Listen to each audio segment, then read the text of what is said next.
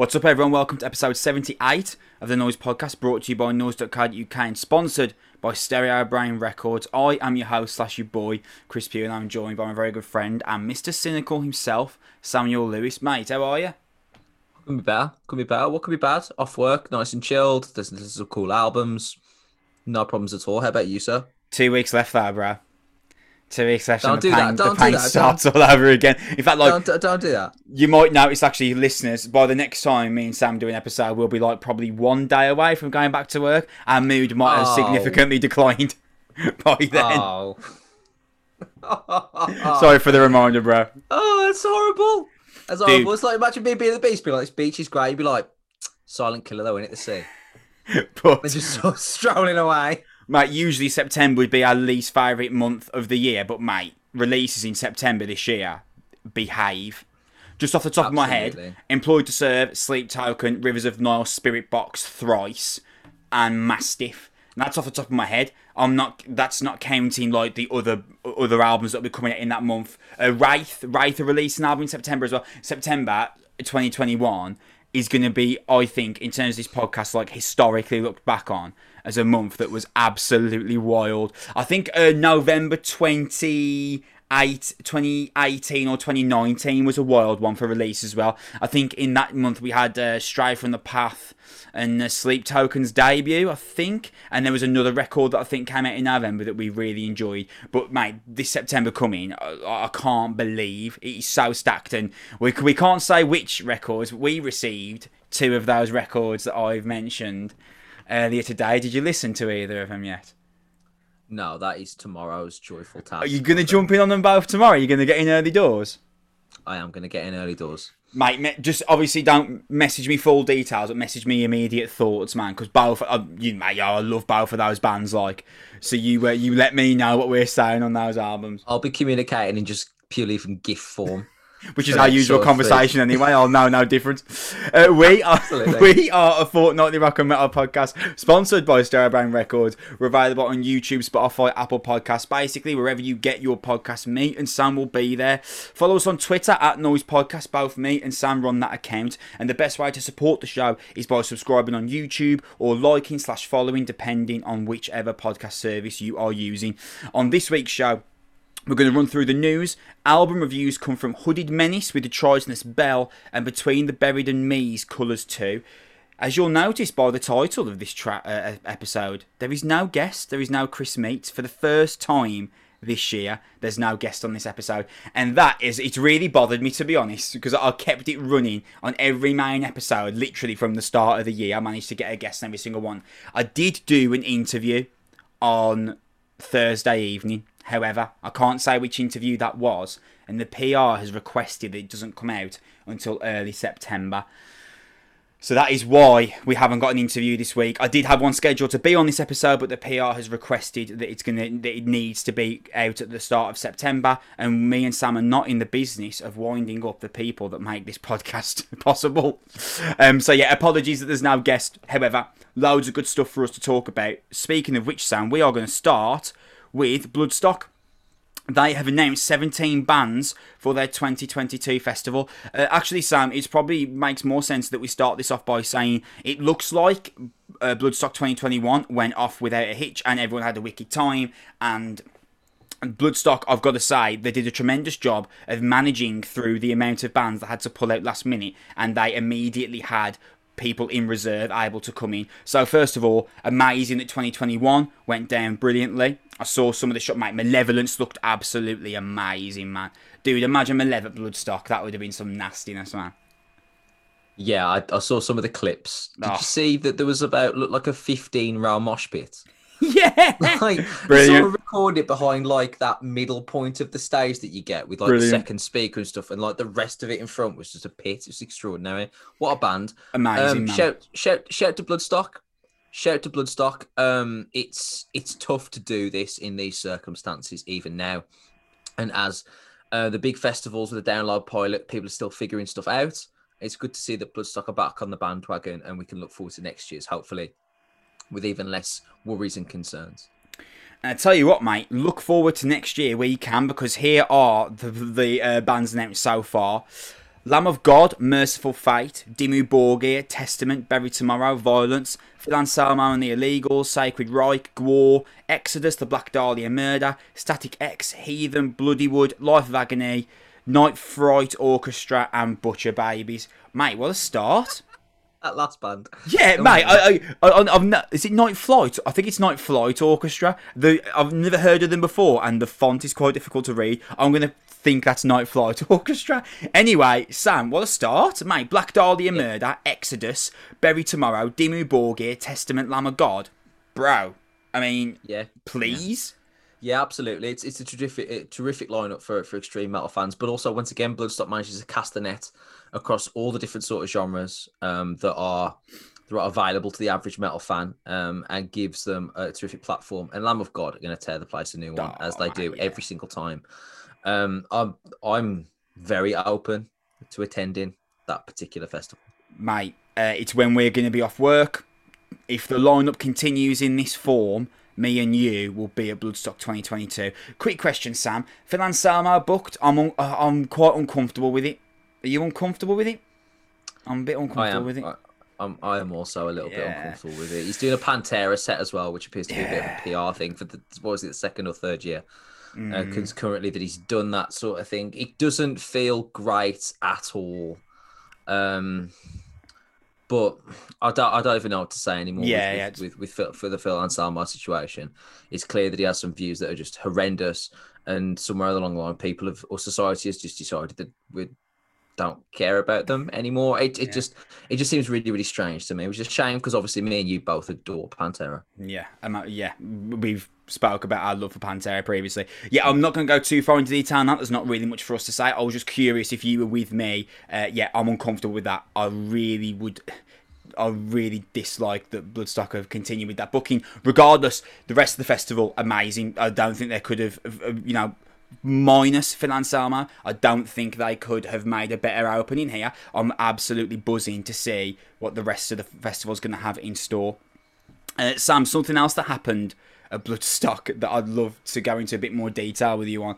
Do you remember, I think it might have been 2 episodes ago, that I was talking to you about Ed Sheeran had been asked about the bands he used to listen to. He mentioned that Cradle of Filth are one of them. Danny Filth put out this tweet kind of welcoming it. He was talking about like Dracula's Castle on the Hill, which was class. I love that. Dude, now, I don't know whether to take this with a pinch of salt or not, and we can discuss whether I should be taking this with a pinch of salt or not. But there's a decent chance, Sam, that this might actually happen, because Danny Filth was interviewed at Bloodstock, and he was asked about this kind of comeuppance with Ed Sheeran being a fan of Cradle of Filth, and this was his response, Sam. I've actually been emailing with him. No, it's true. He actually touched base with me. I've been invited up to his place. Well, he said he could come down to mine, but I pointed out to him that I don't own any bar or village, and it'd be better if I went there. He said he'd do anything, quite literally. He said he's a massive fan. He seems like a genuinely very nice guy. I think the Ed Sheeran collaboration would be great fun. I think it'd be great if we did it for charity, because at least it would bring a bit of credibility to it. Because obviously to his public, it'd be like, oh my god, he's got this weird comical guy. And to my public, it'd be like, oh my god, this is a bit weird, isn't it? But I think that sort of thing nowadays works. Sam, we were talking about this, and we were saying that like it was nice that Danny Filth kind of welcomed it and didn't like shun it. But we said there's no chance it'll actually happen. It's just a fun little thing for us to think about, and a nice response to a nice tweet. But it appears that something might actually happen. Me and you were like, there's a 10% chance of this happening. Sam, I think there's like a 45% chance of this happening now. I would welcome this with open arms. Yeah, it's amazing. Yeah, I absolutely love it. I just think brilliant, absolutely fantastic. I think it's wicked that somebody that's as publicly famous for writing pop songs as Ed Sheeran is open publicly to metal and that history and stuff like that, and as someone that's as got the sort of reputation and appearance as Danny Filth, or should we say, is publicly open to collaborating with a pop star. I think that'd be terrific for the genre. I've got no issues with it whatsoever. God knows what it sounds like, but who cares? How fun would that be? I'm so into the idea of it. We don't need to be gatekeeping, keep metal, and keep pop music. Absolutely not. Like if this can be interesting and fun, then by all means, let's see what happens. So here's me kind of presuming there's ignorance on the side of the people that work with Ed Sheeran. Dude, do you think if the people that work with Ed Sheeran and kind of not make decisions for him, but kind that, you know, he signed to their contracts, do you think if they were to find out or to be aware of the merch lines that Cradle of Filth have come out with over the years, that they might get in the way of this? Not because Ed Sheeran wouldn't be able to tell them what he wants to do. What I mean is, if Ed Sheeran is signed to a contract with his label and they kind of own distribution for him, would they get in the way if they see some of the merch lines that Cradle of Filth have put out over the years? I think they might express some level of concern, but really, given that Ed Sheeran is the cash cow that he is for them, I think he really would just be like, okay, well, if you don't want to have me contracted to you, then I'll just work with literally any other record label, distribution company, anybody else. I don't think anybody's got any sort of position. There are certain musicians that just transcend business dealings, and their contracts are usually like not ironclad as such, but almost the opposite of that. That gives them a bit of creative freedom, and they just sign a contract that says I get to do what I want, and you just put it out. Yeah. Certain artists just get to that point. Imagine trying to tell like Beyonce when to put her album out. Like, it's not a conversation that takes place, is it? So I think that Ed Sheeran's probably in that world. I don't imagine that Ed Sheeran will be putting out t-shirts in the same manner that Cradle. No. I just mean if he becomes tied to the Cradle of Filth name in some form, and his management find out who exactly Cradle of Filth are, there could be an issue. I love the possibilities of just like melding the two things together. The idea of like a Dracula's Castle on the Hill with a literal Dracula's Castle on a t-shirt would be sick. Yeah. As well as I'm in love with the shape of you, but instead of you, it says something like I'm in love with the shape of Lucifer or something like that. It'd just be amazing. Like there could be so many like rooms for creativity to really just have some fun with this. They do it for charity and things like that. It's a perfectly good PR move. I got loads of time for this. Respect to both of them.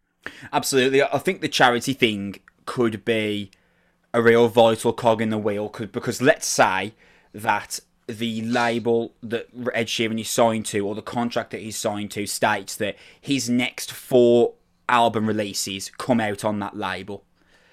If that was the case, and this is, let's say they made an album of this or an EP of this, whose label does that come out on? Like, contractually, Ed Sheeran would be, and I don't know this, I'm just coming up, I'm hypothesising here. Contractually, Ed Sheeran would be obliged to release it on insert label that he's on, and they could be like, well, we don't want to be associated with Danny Filth, considering the merch lines and the things that Cradle of Filth has sung about previously. And that's what I'm thinking, that could become an issue. However, if it's for charity and there's no one that's going to actually make a financial gain from this, that could be a vital cog in the wheel of this actually happening.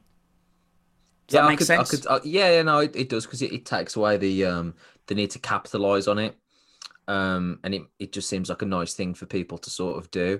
There's nothing stopping Ed Sheeran from, like many artists, just forming his own record label for the purposes of this, his own distribution company. Yeah, that's a good point. Yeah, filtering it out that way. Plus, obviously, Danny Filth could distribute the album with a horde of bats, just dropping it off in various people's chimneys, which could also work quite nicely. But yeah, overall, I'm pro this whole idea. I can't wait to hear it, and even if it's terrible, don't mind at all. Not a problem. Who's it going to hurt, man? I love the idea of metal exposure, and this is going to be fun. Like I say, I still think it for me, I think it's 45-55 that it won't happen, just because it just seems such an incredible, crazy idea. How could this possibly happen? Do you know what I mean? So I'm going to still say 55-45. It doesn't happen, but if it does, I'm all for it, man. That is amazing. Sam, just a quick note before we get on to album reviews. Trivium's 10th album, In the Court of the Dragon, has been announced and is out on October 8th. Not a great deal that I'd like to go over with you here, Sam, with the exception of, have you noticed how all of a sudden there's a real momentum that seems to be behind Trivium? I have, mate. Now, I have. They were one of, me and you have had discussion many times, and we're not going to have this discussion again, but they were one of the 4 that me and you said are the mid-2000s. Them, Killswitch, Bullet, Avenged, you would have assumed would have been the new big 4, and only Avenged really reached that status. Well, yeah, I'd say that Avenged probably, Avenged did reach that status. I was trying to think of, no one's reached Metallica status, but Avenged have reached the arena level superstar band status, haven't they? Avenged headline download. Yeah. None of the other 3 bands quite have. However, Sam, with the amount of momentum that seems to be behind Trivium, and the fact that the last 2 albums have been good, The Sin and the Sentence, and I forgot the name of the album that came out in 2019. What the Dead Men Say. What the Dead Men Say, yeah, that's it. So, The Sin and the Sentence, What the Dead Men Say were both very good.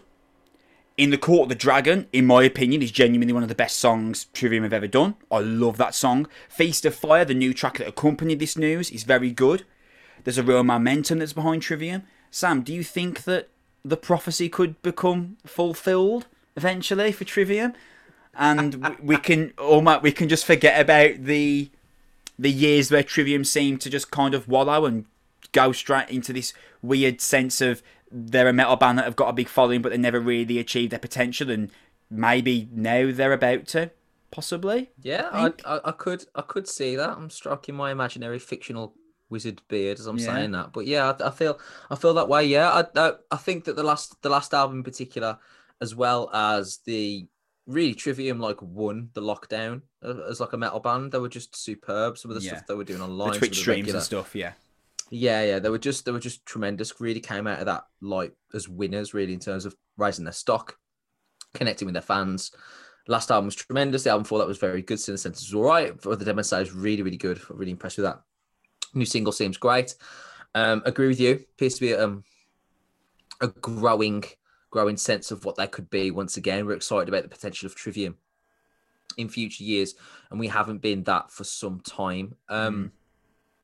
I could absolutely see it. There are obviously whispers about headlining a Bloodstock as well, and that sort of stuff, and moving up in festival stages and things of that nature. That's the next logical step. There's no reason, and we've had this conversation before. There's no Metallica 2. That's not happening, but there could absolutely be Parkway Drive headlining Bloodstock's second stage download. No problem at all. I think they're already, if not there, incredibly close to there. Dude, I think that if this album does what the title track suggests it might do, and becomes absolutely one of Trivium's top records, like Ascendancy, In the Court of the Dragon, What the Dead Men Say, Shogun, I think maybe this record could be the real catalyst that potentially puts Trivium at the real forefront of 21st century metal, which is where we thought they were going to be, and they never quite got there. However, there's been a real change in the wind these last 2 records. Sin and Sentence was good. What the Dead Men Say was very good. In the Court of the Dragon, the first 2 songs have been great. All of a sudden, Sam, perhaps Trivium are actually going to fulfill that potential. And it's exciting, isn't he? And, dude, Matt Heafy is amazing for metal. He really goes out of his way to promote new up-and-coming metal bands. If anyone deserves this, it is Matt Heafy. Not that Trivium have had a great career. You know, there's nothing to say that if Trivium don't end up headlining Download by 2026, that they can consider themselves failures. They've had a tremendous career, but we presumed that they would be forerunners and frontrunners of 21st century metal. I think they might end up doing it, dude, if this record bangs. Yeah, I think that's well within their sights, their abilities, and perfectly possible.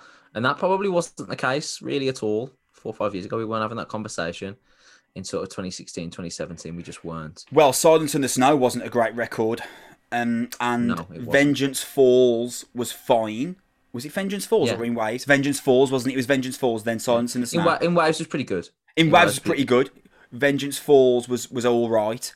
Silence in the Snow wasn't great. I didn't like that record, full stop. Sin and the Sentence was good. What the Dead Men Say was very good. And here we go, man. I think we might be approaching a real big record. October 8th. Dude, the records this year. I mean, I was just talking about September.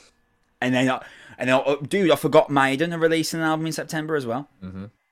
Yeah, it could be once again the end of the year could be a real flurry of album of the year contenders. God knows what we're gonna do, mate. Jesus. I know we're gonna have to start extending the list at this point. Mate, Turnstile at the end of this month as well. Do not talk to me about it, man. I love that band so much. Oh my god. I know they've been doing things for me as well. Like I've been incredibly impressed last. So excited, dude. So excited, dude. Speaking of albums, let's move on to album reviews. We are going to start with Hooded Menace, the Tritonus Bell. It's out on August 27th for a Season of Mist. It's the Finnish Death Doom band's 6th record and the follow-up to 2017's, make sure I say this right, Osarium Silhouettes Unhallowed. This band are awesome, man. This band are awesome. Honestly, I think Hooded Menace is the greatest band name I've ever heard. Brilliant. I think, Sam, previously on this podcast, we could probably be criticised for not paying as much attention to the underground as we should have, really. There's been times where there hasn't been a lot coming out, and I've just kind of crawled around for something that's recently big to come out, that's come out for us to talk about. Whereas this year, I specifically tried to get us into kind of crevices where we haven't been in before. And I think Death Doom, is one of those crevices, Sam. I think I'll always want us to cover big releases when they hit. This year, I've tried expanding our reviewing, and I think records like this kind of justify that decision, Sam, because I think this is a really fun, enjoyable record.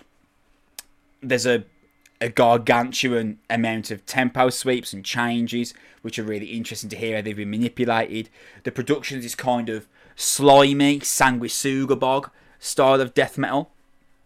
And I think that this is one of those records where the right crowd will lose their minds for this. For me, I really enjoyed this. Did become slightly repetitive to me towards the end, but I thought this was a really fun, enjoyable Death Doom record. What were you feeling on this? Yeah, I feel very, very similar. There are lots of moments here that I thought were really, really good. I think there's a lot of, like you said, there's a lot of fun to be had here. First things first, guitar tone. Amazing. Fantastic. Amazing. Deep, booming, slices through the mix, but at the same time, it's got a real depth to it. The lead passage is incredibly piercing. Some of the clean work, gorgeous, fantastic. Really well mixed, really well produced. The vocalist, whose name I'm assuming you'll tell me at some point. Harry Quokkanen. That's wonderful.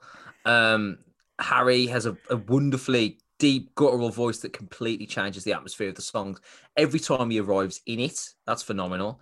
And I agree with you. If you're into Doom, this is right down your street. This is a great Doom record.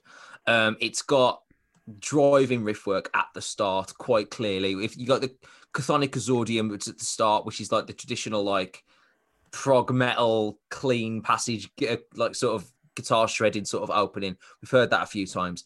The driving riff work at the start was really, really nice. I actually, because it is Doom, but at the same time, there's actually a bit more up-tempo stuff. Here, it doesn't just sound one track, which has always been my criticism of Doom. Like it stays sort of second gear, and I'd like it to vary out. This absolutely does that. There was a bit of Megadeth here, I felt, at the start of this, with some of the riff work kind of changing, the chords coming across and things like that. I thought that was really, really nice. The sort of piercing, stabbing chords in between the trucking guitar. There's a Doom halftime section, which is really, really nice. There's a lovely lead section in that opening song, Chime Diabolicus, which really colours the main riff there and mirrors it up. There's like four riff changes before the vocals really kick in. The song actually gets to grips. The transitions are always incredibly impressive from a musical standpoint. It's always really, really good. I enjoyed this a lot. I think Blood Ornaments was a good song. I love Blood Ornaments. It's driving riff at the start. It's atmospheric and dark. I preferred the song when it was like that up-tempo tension element rather than when it's slow and methodical. But the middle eight riff particularly is really, really terrific. It's really smooth. It's ironclad guitar tones, impressive guitar solo, which I think should have been longer. The issue I feel overall, though, is while, like you said, the songwriting feels a bit repetitive at times, I actually feel that it sometimes can feel a bit disconnected, where it sometimes feels that lots of different ideas have shoved together without without transitions necessarily. It just shifts to a different riff and things like that. And I think they could do a better job of sort of weaving some of their riffs and ideas together. But that is a relatively small criticism in the grand scheme of things. Because overall, I think this is a good album. I think the one that absorbs the night is good as well. I like the continuing motif of the high pitch riff. I like the melodic section in the middle, and it's near the end of the song. It's the one song that really, really feels that everything seems to knit together really, really nicely. As it goes on, though, I know where you're coming from. It does feel a bit repetitive. Like Corpse Asunder and Scattered into the Dark feel very similar to each other. And then obviously the only difference is Scattered in the Dark has that like sort of little girl sort of speaking at the end and that sort of stuff, and that sort of differentiates it. And Instruments of Sober Finality is nice, and then there's that Wasp cover at the conclusion. And I think it's overall it's very good. And like I said, for a certain crowd, it's heavy, it's chunky, it's well structured relatively. The vocals are great. Some of the musical performances here are really terrific. I do think it's got flaws that kind of really you can actually kind of attach to this type of genre in general, is that it does occasionally sort of stumble from idea to idea without really being as connected as it could be. And sometimes it does feel a little bit samey near the conclusion of the record. But I think overall, you can see why, despite being an underground band, that this band have maintained their sort of consistency, getting onto 6 albums. Clearly, they've got a fan base that they keep appealing to, and I can't imagine that this is going to be any different. I'd be curious to see the makeup of this record in terms of how it's actually put together. Because Lasse Pico, who is the lead and rhythm guitarist, is also the bassist. Oh, that's interesting. I'm curious whether he does what Tosin Abasi does from Animals as Leaders and just like plays a 9-string and does the lead and the bass, or whether he literally does lead guitar and then records bass, and then when they go on tour, they bring a session bass musician with them. Some bands also have a bass track just being played over the PR. Well, yeah. Songs that are playing as well. I suppose that could be as well. But I think Lasse, or Lassa, I'm not entirely sure how to pronounce his name. I think he's really the star of the show, man. Like, I think some of the riffs that he churns out on this album are amazing. Like, Those Who Absorb the Night. It's the one moment of the record where I was like, wow, there's like a real melodic hook on this. Yeah. There's melody on this. Very new wave of American heavy metal, which I wouldn't have expected there. And then it's awesome because Harry's vocal, he comes in with a lyric, laying a wreath on this world cursed by the afterlife. And it's got this real low-end growl, but because of the way the guitars are written on that song, you get put into a full sense of melody despite how low Harry's vocal actually is. Yeah, and there's a clean riff that comes into the chorus, which is beautiful. You mentioned Corpus Asunder, and I thought that was got this real kind of straight dark death metal from the outing, which I loved. It's probably the most direct, aggressive opening on the album, because a lot of the other songs on the album kind of build, whereas Corpus Asunder really is the bull out of the gate and comes straight for your throat. There's a rhythm riff from Timu, which comes over the cleans, over the top. It's beautiful. There's one of the few times actually that Harry's vocal catches you off guard, because Harry's vocal comes in literally on Chime Diabolicus and you get the idea of exactly what he's going to deliver. But his spoken word on Corpus Asunder is something that caught me off guard. He doesn't stick at it very long. He just brings back the nightmarish growl shortly after. But yeah. It was a nice breakup. And then I think that where I really thought that Lasse was really clear he was the MVP, is on Instruments of Somber Finality. The guitar sound on that is amazing. Like, parts of that song could be Iron Maiden passages. Some of it is written like a classic metal track. Yeah, it's beautiful. It's beautiful. And I think, and this isn't as a criticism to Harry, his vocals are great and they're perfectly fitting for what this album tries to do. But I think Instruments of Somber Finality is probably the best song on the album. The fretwork is stunning. And the drummer, whose name I'm going to remember, there's no one going to remember his name, Pekka Koskelo, he's the drummer's name. His drums are so finely balanced against Lasse as well, that the Instruments of Somber Finality is a real beautiful track. There's something really kind of just drawing and infectious about the way the track has been written. I loved Blood Ornaments. The opening riff blew me away. There's a clean sound that drops into this thick death metal stomp. There's a pace shift in the chorus, and that's something that I mentioned right at the start when I was talking about this album. Mate, the amount of pace shifts that come into this is crazy. Considering this is a Death Doom record, mate, there's so many tempo changes. It's amazing.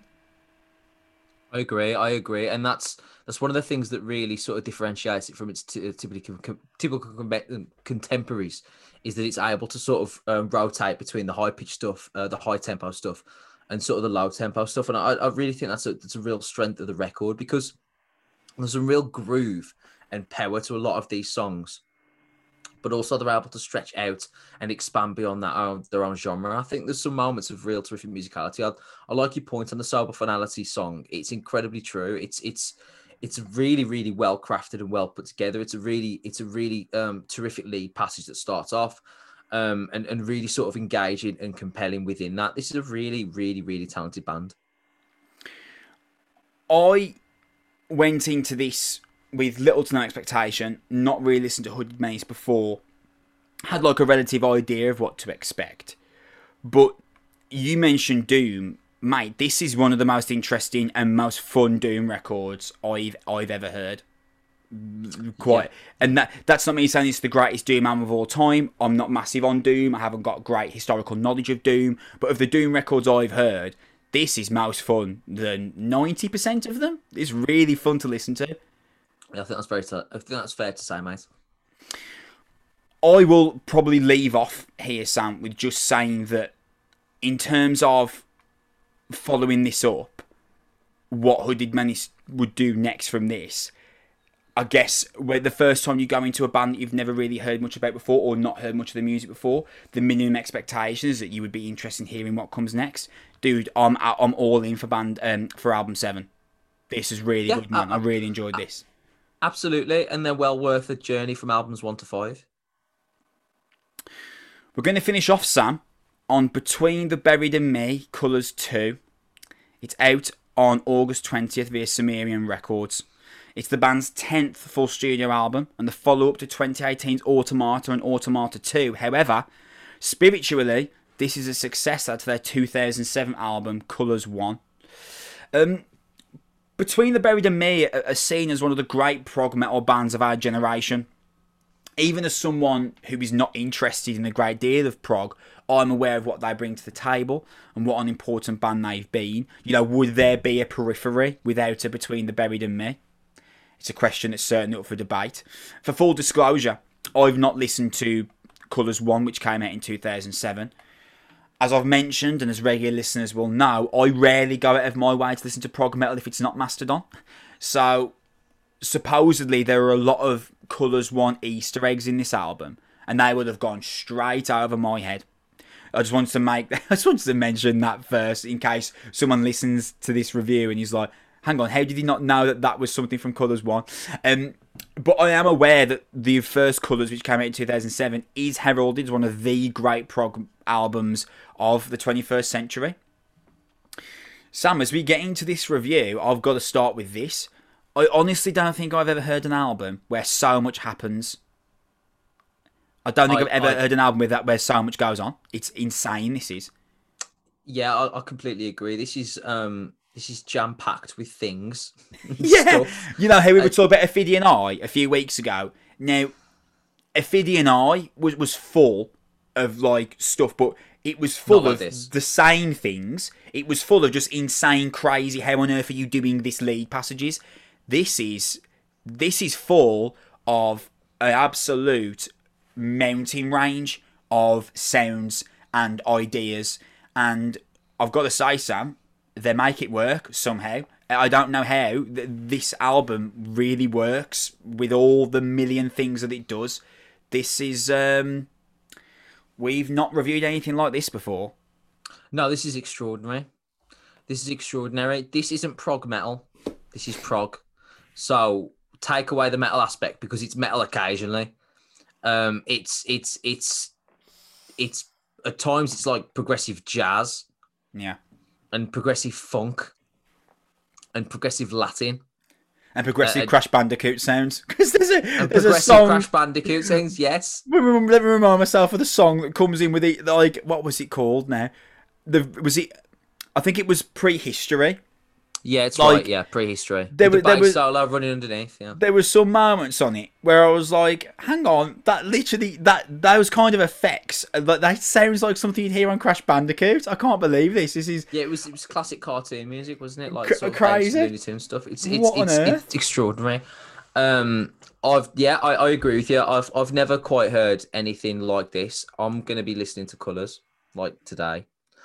I think it's really important that we both do that as well, because I haven't heard the first Colours. I know who Between the Buried and Me are, and I knew that they were sort of like Dillinger Escape Plan-esque metal Godfathers, progressive, that type of stuff. But I just never stumbled across, we'd never crossed paths. Hearing this, there was like 4 different bands here. I've never heard musicians like this, because I really need to emphasize that this isn't just metal. It's so much more expansive. This is 4 or 5 terrific musicians just getting together and writing stuff. I don't know how some of this stuff has been transitioned to actually work together as well. I complained just on the previous record that we reviewed, Hooded Menace, that they didn't transition well enough. This is somehow utterly seamless, to the point where within 15 seconds you can go from a metalcore song to like a progressive jazz song, and it doesn't feel you got lost on the way. I don't know how that happens. I just don't know. There are moments that are just little shifts that take you into little corridors and then take you back out again, and you forget how they got you there, because all of a sudden you're just in this different world. Yeah. It's extraordinary. Just at the start, I thought, okay, just to give you like the expression of sort of, when I heard this at first, I was like, okay, bit of synth, driving riff. You're talking about Monochrome, the opener. Yeah. I thought, okay, maybe they're a Nightwish type band. At that moment, I felt like that. Big chunky chorus. And then when it came back in with the synths over the top, I was like, okay, bit black metal, that type of stuff. And then Double Helix of Construction happened. Extinction, sorry. Double Helix of Extinction. Yes, you're right. Double Helix of Extinction, thank you very much. Came around, I said, oh, they're no longer a Nightwish type band. They're something else. Yeah. I was like, okay, they're a groovy and classic metalcore band. Maybe they're a bit more like August Burns Red. Maybe they're a bit like, Periphery before Periphery, like we were talking about the intro. And then there's like a melodic section, and then it breaks into a clave, which is a Latin drum beat, like the dunk dunk dunk, and I'm like, I no longer know what this band are. And it's the second track in, I'm like, you have to just at that point I threw away all my preconceptions and just carried on listening, because they just took me on a journey.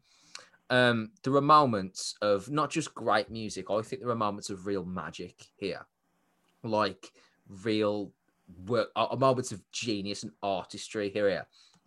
On that track I just mentioned, Double Helix of Extinction, there's that Periphery snaking prog riff, breaks into a beautiful breakdown, and then brings back again with this atmospheric clean pick section where again I feel like I've just been taken into like some Oceans of Slumber stuff, which I know you weren't a massive sort of fan of, but again, it's that atmospheric prog feel to it, and that completely is fine, despite the fact that literally 3.5 minutes ago I was listening to metalcore, and a minute and a half ago I was listening to whatever that Latin section was. And so, what was that Latin drum beat called? Sorry, it's a clave. Clave. So, because I got in my notes here that Double Helix of Extinction, it's got this thudding metallic hardcore track, pinch harmonics, pasted, lead riffs, harsh screams, amazing. And then I've put it breaks into a drum sound I've literally never heard before. So, mate, what is that? Yeah, so it's a clave. So the kick drum follows the beat on every so dun dun dun dun, and then the snare literally hits every other beat sort of on and off. So right, okay, yeah. So it just goes on the off beat. It's Latin. It's usually used for like Latin American stuff, and occasionally dance music use it. once you've heard it now, you'll probably hear it in like some dance music that quite Right. happens quite regularly. But typically it's like it's a Latin beat, which is a bit of jazz and stuff like that, which is fantastic. To have that in a metal song. And as well, while it was like vocals going on as well, it wasn't just like an instrumentation thing where they're just like, let's just try this out for a bit. It was genuinely like a part of the song. I've never heard anything like it really at all. Revolution in Limbo, I think that's the best song on the album. I thought you'd go for Fix the Error.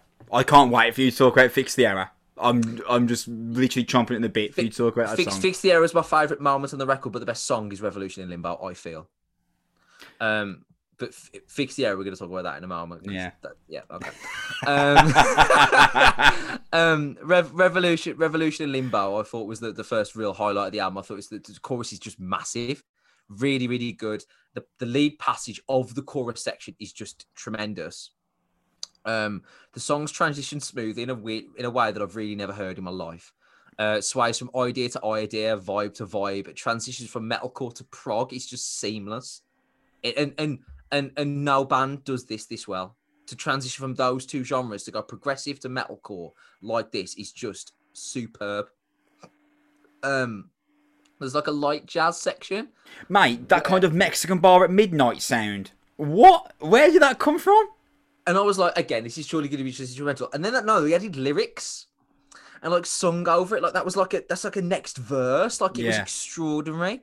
The music at the end of what I think a harpsichord is, the sort of like the harp type sound. I think that's a harpsichord, like a classic. And then it kicks in with the lead, and the harpsichord was doing the thing at the start, and it was just like this full circular song construction.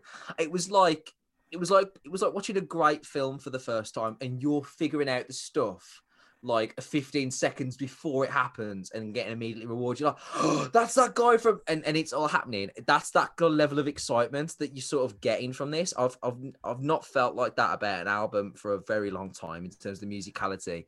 And then Fix the Error. Go on, mate. This is about as great a piece of metal drumming. Well, it's not metal drumming. Together. This is one of the best drum tracks I've ever heard in my life. This is just incredible. This is a cross between Buddy Rich and Message in a Bottle by the Police and the drum solos that Neil Peart used to do. Only they've actually just put it on a record and structured it around this. To start off here with this like 16th note snare roll to begin with, and it breaks into this fast-paced verse that just appears to be just going backward and forward between these drum rolls and just flicking in. And then about a minute and a half, they just abandon what a song is altogether and just let the guy cook. And the drummer here is extraordinary. So what you're getting essentially, it's a jazz style of drum solo where it usually would be, you usually actually hear this with like horns and stuff. If you watch some of the classic jazz drummers like Buddy Rich, like Cozy Powell was a big famous rock drummer with like just jazz experience and things like that, you would hear these sort of circumstances where the horns would just do stabs in between drum fills. So like dun, dun, dun, dun, dun, dun, dun, that sort of stuff. And that's what's going on here, but it's with like an organ sound, isn't it, instead? Yeah. Rather than a synth. And what he's doing here is extraordinary. To start off with, they're just these beautiful, beautiful snare rolls that are just being coupled around the kit. I just want to add a little bit of context for people listening, sorry. The first drum solo is by Mike Portnoy from Dream Theater. The second is by Naveen Coppervice from Animals as Leaders. And the third is by Ken Shark from Candiria and World Fire Brigade. I just wanted to add a little bit of context in for people there listening. There's three drum solos. It's just extraordinary. But the key thing is that it does take on different styles throughout, and you can tell when there's a different drummer playing, but they're still so beautifully done and so seamlessly placed together. You're getting a combination of these wonderful snare rolls at the opening, mixed in with some gorgeous cymbal work, where this stuff's playing while he's sort of playing this sort of cowbell, and then it flicks to this sort of work on the splash cymbals in between this sort of stuff. And then my favorite part is when, I don't know, I think it's the second drummer completely abandons the idea of doing the traditional drum solo altogether and starts playing a beat in the middle. and he does that 16ths on the hi-hat over the top and slows it down, and then comes back in with these sort of flams and these fills in the end, and these sort of triplets. It's just utterly gorgeous. And every time you think it's going to finish, it extends a little bit. I've not heard a song that has given that much time to the drummer, and it's been used that well in the studio, really ever in the genre at least. It is just utterly extraordinary. It really isn't a song. It's let's just do this. Let's just give the drummers an opportunity, because it is just utterly extraordinary. I've never heard anything like it. From a drummer's perspective, what do you even say about it? If you're a metal fan, if you're a Between the Buried and Me fan, and you play drums, you listen to this, and you are spending the next 4 weeks of your life figuring that out note for note. Because that's what I'm going to be doing for the next sort of month. I'm going to be sort of sitting with this and trying to figure out exactly where those tom fills come in, exactly how he accents it and stuff, because some of the stuff is just utterly gorgeous. It is extraordinary. What do you think? I've never heard a song as percussively impressive as Fix the Error. Ever. Like, I haven't listened to all of Rush.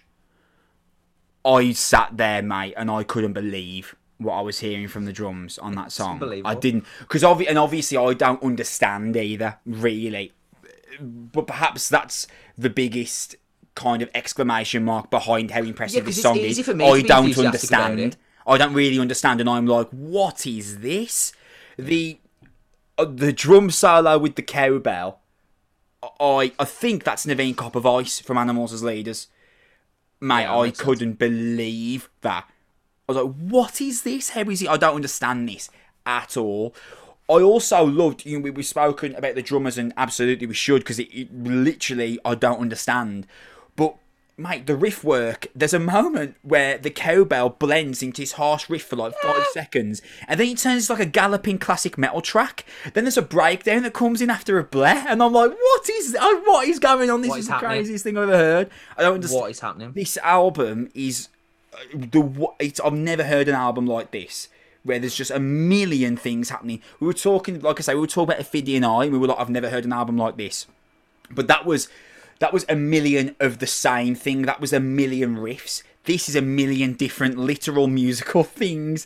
I don't get this album at all. It's stunning, mate, and I couldn't wait for you to talk about Fix the Error. I actually am with you. I think Revolution in Limbo is the best song on the album, because there's a splicing riff that opens that song that is amazing. And one of the things that I love about this album, one of the things I struggled with Oceans of Slumber, is that Oceans of Slumber, when it's like a 9-minute track, there wasn't a lot of, well, Chris isn't like musically trained and doesn't really understand the concept of being musically trained, and there was no like real grit or growl to it. Whereas Revolution, in this album, there's loads of it. This album, if you spliced out the heavy sections and put them all together, this would be a great metal record. I mean, it's got a million other things to it, but you could make a great metal album out of the sections of metal in this album, couldn't you? Yeah, you could. You absolutely could. You could make a great anything album out of this.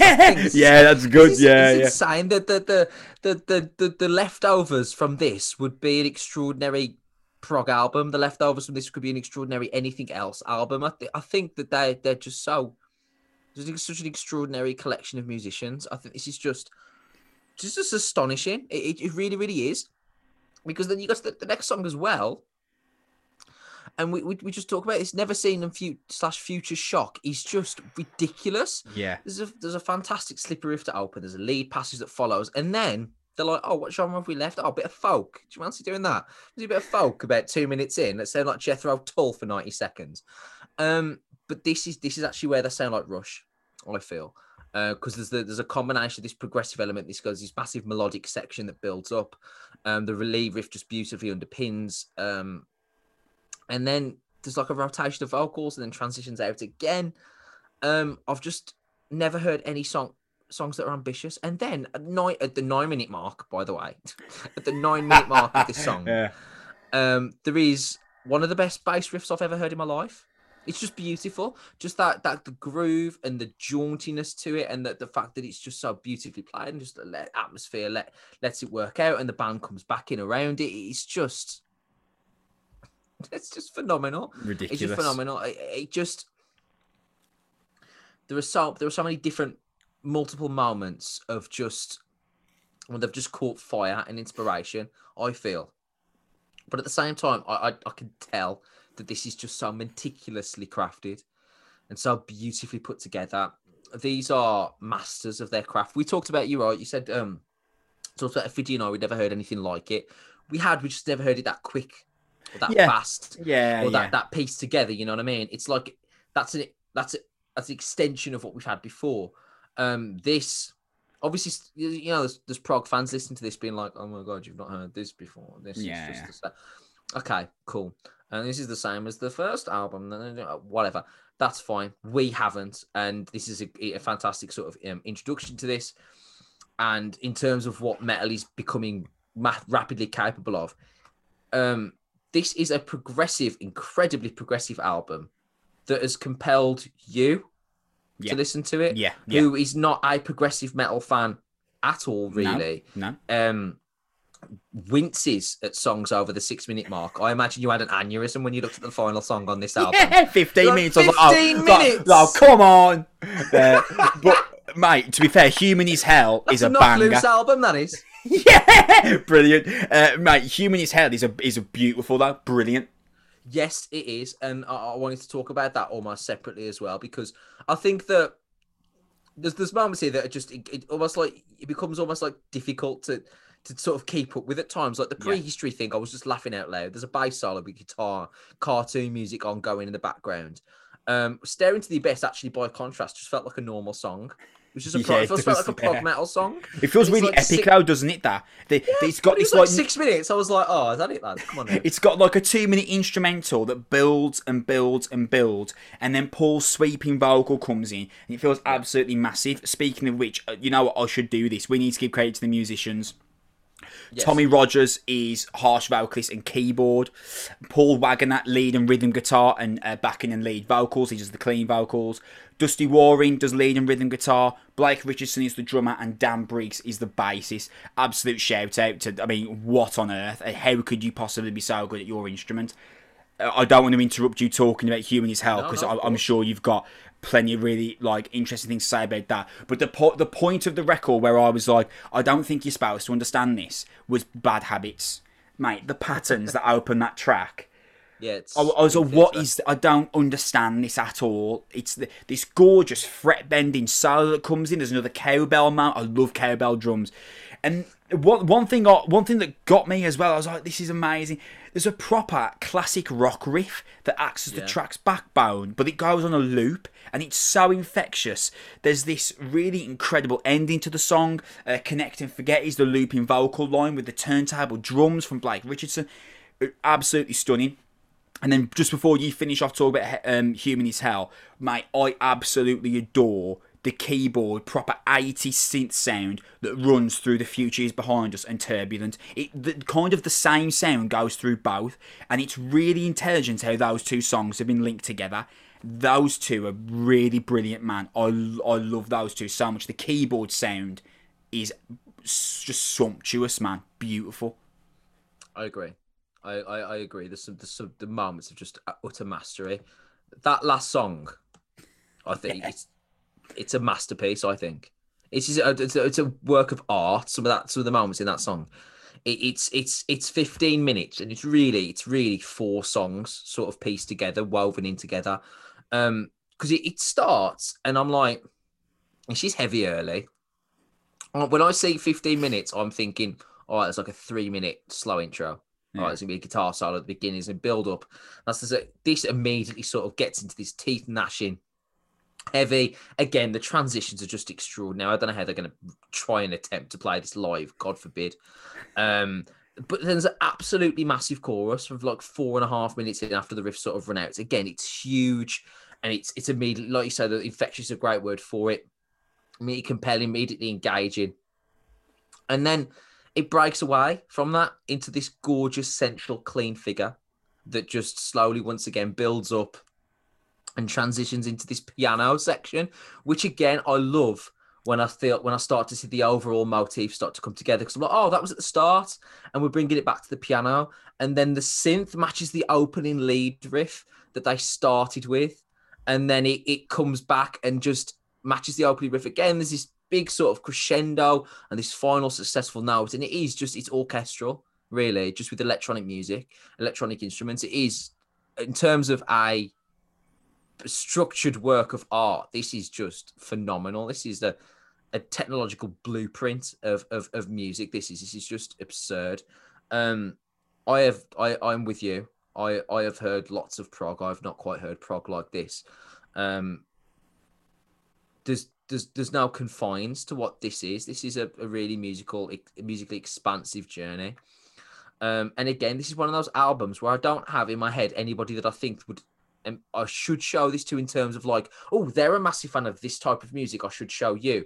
But I kind of want to show everybody that I know that likes music. Yeah. Like it's that sort of thing. Like if we weren't doing a podcast and I had heard this, I'd be at your house like within minutes. Yeah. Yeah. like sprinting. Like I'll be like, I need to sit down and watch you sit down and watch and listen to this, because it is just mind blown. I think you'd probably do the same. And that's just that's how this music is infectious. I also like that they have absolutely no interest, it seems, no interest in writing anything that's meant to appeal to anyone for any particular reason other than what they think fits and works. There's clearly an attempt for artistic integrity here, and they know that their fan base just wants them to be them. There's just a incredible texture of sort of the musical tapestry. It's so thick. There's so many layers of music here. There's so many things just melding into each other, that this is an album that just needs really to be sat with, enjoyed, and taken at various points. I also don't think this is an album that you can jump in and out of. No. This isn't an album where I'd like put them on a playlist and just shuffle. You need to decide. It's like watching like a long film, or like The Godfather. You can't watch The Godfather in like 2 sittings. You have to just sit down and deal with it. And this is what this is. It feels like you really need to sort of immerse yourself into it. And I think that's extraordinary. To get this far into the 21st century, where prog metal really has been around for best part of 40 years now, and seemingly we are still advancing the idea of what great prog can be, what great musicians are capable of. I think that's phenomenal, because this is tremendous. This is really, really impressive album. Really, really incredible piece of work. There's no way I could have possibly done this record justice. I let you run with most of this review because you could do it justice and I couldn't.